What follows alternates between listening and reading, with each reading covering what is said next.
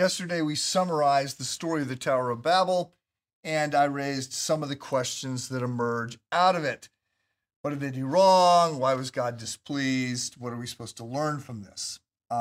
So let me just pause here at the beginning to note there's nothing wrong with building a city, nothing wrong with building a tower, nothing wrong with working together. By the way, God loves cities, right? I mean, he's gonna commend them to build cities. He's gonna commend them to work on behalf of the city. Heaven is going to be described as a big city. So there's nothing wrong with cities, and there's nothing wrong with towers. The problem, in part, is going to emerge from the goal to build the tallest tower, and it depends. So look, we were looking here. The text makes it clear these people, from what we think is Babylon, are doing three things wrong. First, they're not doing what they were instructed to do, which is to go forth and multiply. They basically seem to want to stay put and multiply, but the cultural mandate initially given early in Genesis, then repeated in, I think, Genesis 9 or 10, is and adapted because they're now not living in a perfect world, is get out there and steward the whole earth. Secondly, they're building this tower to make a name for themselves, which is a very self-absorbed thing to do.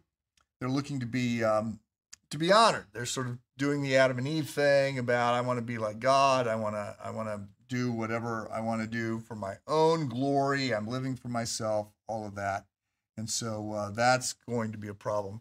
The third thing that's going on here is their understanding of their relationship with God is fundamentally flawed.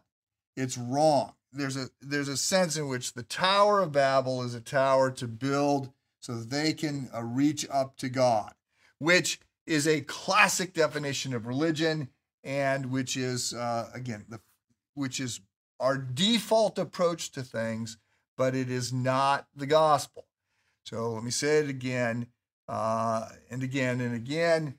We don't reach up to God. God reaches down to us. For God so loved the world that he gave his only begotten Son. Whoever believes in him should not perish but have everlasting life. Christianity is not this I do. It's not me and my own efforts reaching up to God. It is God graciously reaching down to you and me in spite of who we are. It's not because we're so good. It's not because we've earned his love. He is the hero of the story. God loves in spite of who we are. He does it all. We cannot fix ourselves. We cannot even build the tower to God part way because we're too broken for that. Every aspect, even the good things that we do are complicated. They're compromised by our sin. So we are saved by grace through faith, not of ourselves. It's a gift of God, not as a result of works. We cannot boast. That is the message. That is the gospel. It is good news.